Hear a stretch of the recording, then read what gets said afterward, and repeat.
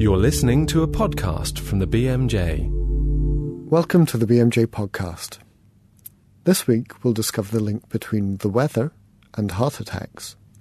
Well, we're not certain how a temperature effect might work. There have been a few small studies in which people have been deliberately exposed to lower temperatures in the laboratory to see how it affects their heart and circulation. Also, how well do authors respond to criticism of their research? When you first see a critical response, sometimes you're really sucked into the position of the respondent. You think, oh my goodness, how can we possibly have published this? The whole study's hull below the waterline, if you like. That's all to come. But now I have David Payne, who's here with his pick of what's online on bmj.com this week. Hi, yes, David. Hello, Duncan.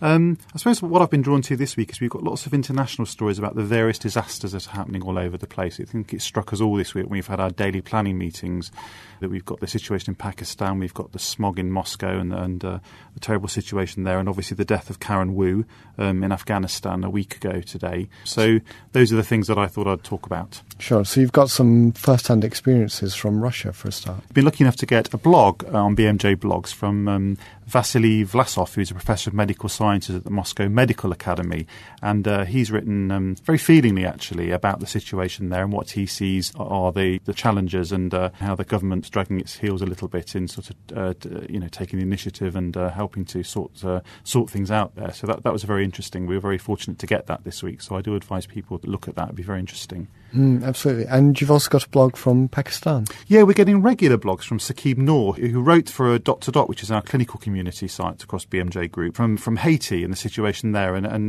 now Saqib's in Pakistan and is giving us very regular updates, actually, about the situation there as well. So go on to dot.bmj.com if you want to find about more from that, which is good.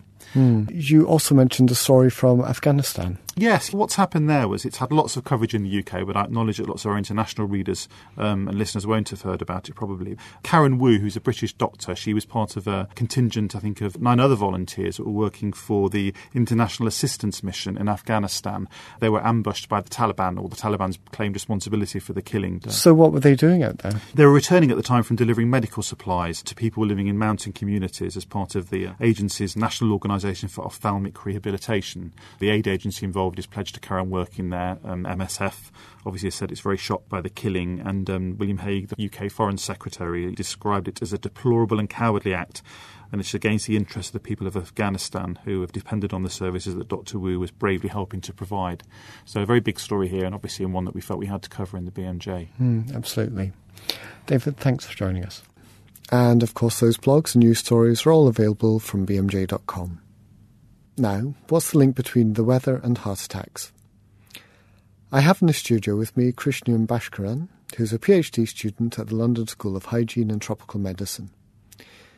He and his colleagues have published online some research looking at the effect of short-term temperature changes on the risk of myocardial infarctions in England and Wales.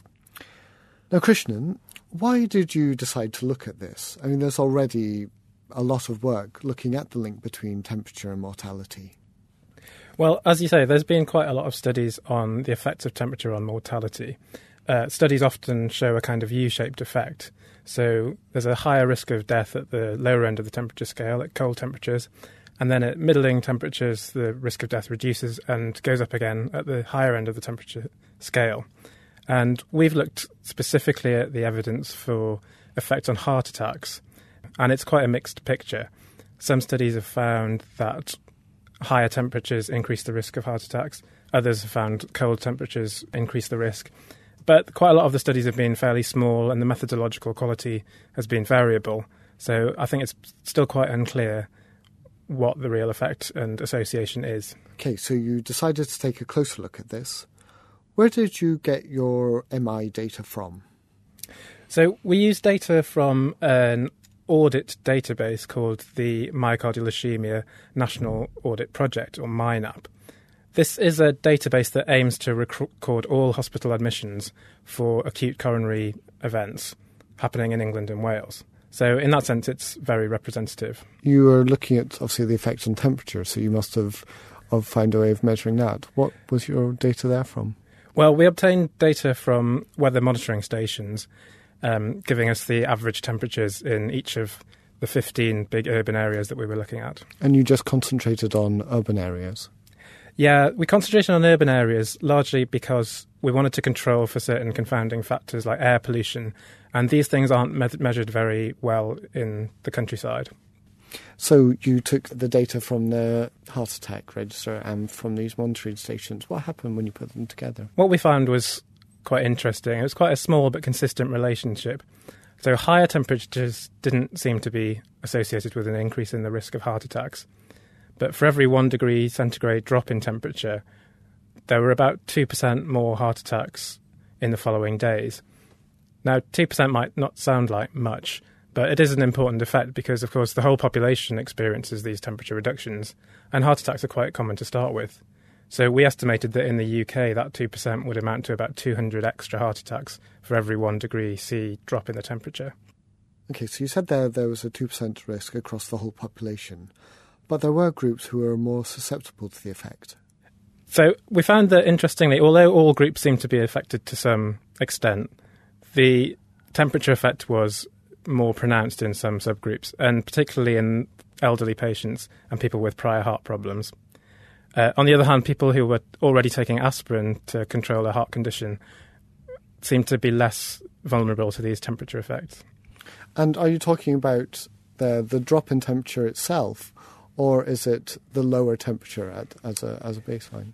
What we looked at was really the absolute temperature. So what we're talking about when I say a drop is lower temperatures. In fact, we looked in a sub-analysis at the effect of actual drops, whether, a bigger drop from day to day is important, and we didn't find much of an effect. Mm-hmm. So is there a plausible mechanism for the link between lower temperatures and an increase in the rate of MIs? Well, we're not certain how a temperature effect might work. There have been a few small studies in which people have been deliberately exposed to lower temperatures in the laboratory to see how it affects their heart and circulation. And these studies give us some idea that at lower temperatures, the blood pressure can go up, the blood can get thicker, more viscous, and the heart has to work harder. And also substances in the blood that help it to clot, like fibrinogen, seem to get a bit more concentrated at lower temperatures. Which would explain the aspirin. Which would explain potentially how aspirin might be protective. So it might be that that's the mechanism, that the blood supply in the heart might be more liable to clot at lower temperatures, and that's increasing the risk of heart attacks. But these have been quite small studies, and I think more research is needed to see how an effect like this might work. Yeah. Obviously, this is sort of preliminary research, and you're looking only here at MIs. But do you think there are any implications for policy, for social policy, towards people who are elderly, perhaps, and more vulnerable to these changes in temperature? I think implications for patients themselves are, that there may be some quite common sense and simple measures they can take to try and reduce their temperature-associated risk, like just wrapping up warm, staying indoors if there's a severe temperature reduction. On a more broad public health level, although, as I say, all groups were affected to some extent, the effect was larger in older people and people with previous heart disease. So one thing we've suggested in the paper is that there might be scope for a kind of targeted warning system aimed at those most at risk, linked to weather forecasts. Like the COPD one that the Met Office runs at the moment? Yeah, that's what we had in mind. This is a scheme that's been trialled in some GP practices where people with respiratory conditions, which can be exacerbated at lower temperatures, are given a warning telephone call if low temperatures are expected. And it just refers them to some simple advice as to how they can reduce their individual risk, and gives them an idea of warning signs to look out for that their condition might be getting worse. And for those conditions, some of the practices that have trialled this scheme have reported some success with reducing hospital admissions. Figures of between 15 and 76% reductions have been reported. Presumably that's a fairly low-cost way of reducing hospital admissions. It seems like it would be potentially quite a cost-effective way of mitigating the cold-associated risk. So, we've suggested that maybe a similar scheme might be helpful for the vulnerable groups identified by our study to try and reduce the excess risk of heart attacks. Great. Well, thanks for joining us today, Krishnan. Thank you. And of course, you can read that research online for free on bmj.com. Now, no one particularly likes being criticised, particularly on a piece of work that took a great deal of effort and time to do. But criticism and response to criticism are crucial parts of the scientific process. So how well do authors of research papers respond to it? This is something that a paper published this week on bmj.com looks at. Peter Gøtzsche from the Nordic Cochrane Centre and Tony Delamothe and Fiona Godley from the BMJ have studied response to criticism in the journal. They graded letters to the editor regarding research papers by severity, mild, moderate or major, and then collated the response from authors to each letter, whether they fully, partly or just did not address the criticism. They found that a substantive criticism was raised against 105 of 350 research papers, and that authors responded to 47 of those. That's 45%. They also found that severity of the criticism didn't make the response any more likely. To discuss their findings and the implications of the research, I'm joined by Peter Gøtzsche and Tony Delamothe. So Peter, you were the lead author on this. Why did you decide you wanted to look at this in the first place? That was because there was very little research on letters to the editor.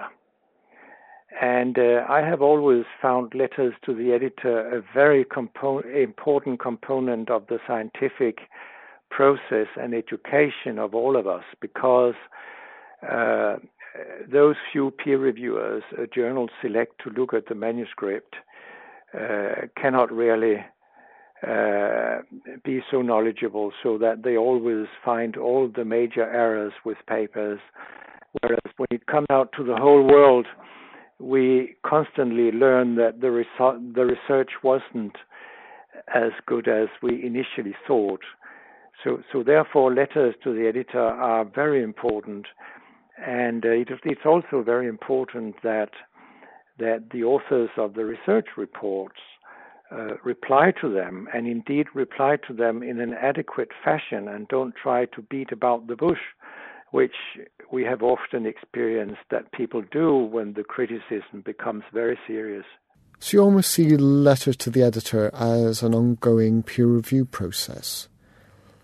Tony, when you set up rapid responses, and they've been going for a while, was that what you were aiming for?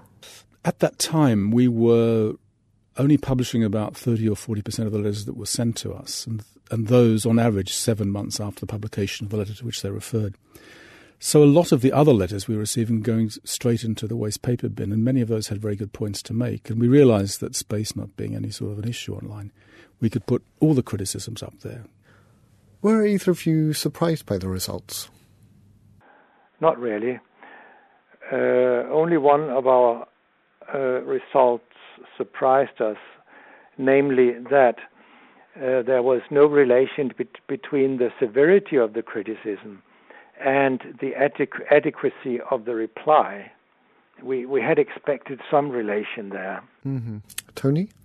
I think what I found most surprising was the fact that of the 350 papers that were looked at, about 10 to 15% were rated as having substantial problems. That ends up as being quite an indictment of pre-publication peer review, to think that a paper which has been out to at least 2 specialist referees has been considered by a manuscript committee in-house, which has some outside representation, including statisticians. The idea that at a minimum, 1 in 10 of those papers that's been through that extraordinarily kind of careful process still is published with flaws that could invalidate the study, at least in the opinion of the editor of the journal and one of the deputy editors. And that I thought was surprising and just a little chilling. Mm. Peter, you've had many criticisms of papers published. How do you find the process as a critic? Well, my personal experience is based on, well, perhaps I have published about 200 critical letters of research, and I have experienced on many occasions that people don't like to face the criticism, particularly not when it's very serious and, for example, amounts to a fatal flaw with their study. I mean, this is understandable that people feel uncomfortable about that, but what I have then experienced is that either they don't respond to my criticism and reply about something else which is more trivial, or they distort what I have said so that what they reply to was not my question. Or, even worse, I have also experienced that people lie bluntly about what I had written and pretend that I wrote something completely different, and then they respond to that or even criticize me for what I haven't written. So there are many grades of wrongdoing in this area. And Tony, you deal with authors.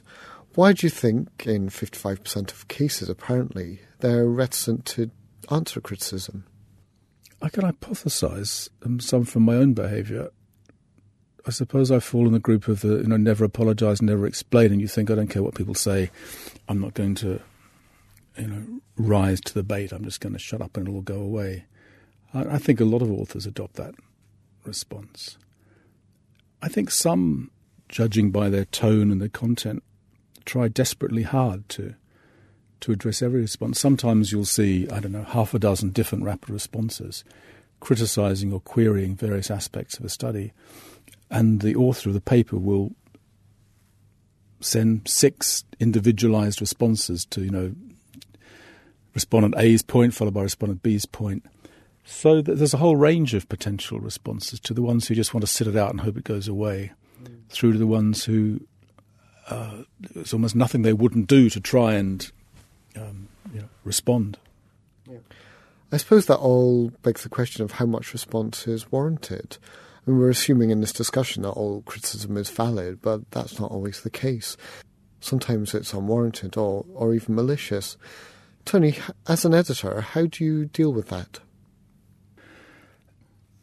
When you first see a critical response, sometimes you're really sucked into the position of the respondent. You think, oh my goodness, how can we possibly publish this? The whole study's hull below the waterline, if you like. And then a day or a week later, you get a response back from the author. And in a surprising proportion of times, the original criticism doesn't seem so damning, and it's answered, in our eyes at least, perfectly well. And you think, well, I was so taken by the strength of that criticism, and yet now that I've heard the author, I can see that it's not such a profound problem. Having said that, in the study itself, we assessed, by we I mean Fiona Godley and myself, thought that the responses were adequate in a far higher proportion than the critics did. So I guess there's a real question of who makes this call about adequacy. Peter, do you think that this research shows that a more robust approach to criticism is needed by the journal and by authors? Oh, definitely. And this is one of the things that we suggested in our paper, that editors should say to authors when they submit their paper that they will be held accountable for it, in the sense that relevant criticisms appearing later really needs to be addressed by the author. That should be part of the contract journals make with authors. And we also suggested that those who then submit critical letters after publication, that these people could be chosen as peer reviewers for the author's replies to the criticism. This is not being done today with any journal, as far as I am aware. And of course it will increase the workload on journals, but I feel it is so important for the advancement of science that it would be a worthwhile investment. So, Tony, that throws down the gauntlet to you. What's the BMJ going to do now to deal with substantive criticism of a paper? We have an automated letter which goes out to people, or an automated email that goes out to people as soon as any article of theirs is published online. And since the end of this study, we've added a line to say we encourage you to respond to any rapid responses that are asking reasonable questions or making valid criticisms. We're going to put in our advice to authors that we consider that if substantial criticisms are made of their paper post-publication, they do have an obligation to answer it, which will allow us later on to say, we asked this author to respond, but she didn't. Peter, Tony, thanks for joining us. And of course, that research paper is online for free on bmj.com. That's all for this week. We'll be back next week with more stories from the world of medicine. Join us then. For more information about this programme and other BMJ Group podcasts, please visit bmj.com.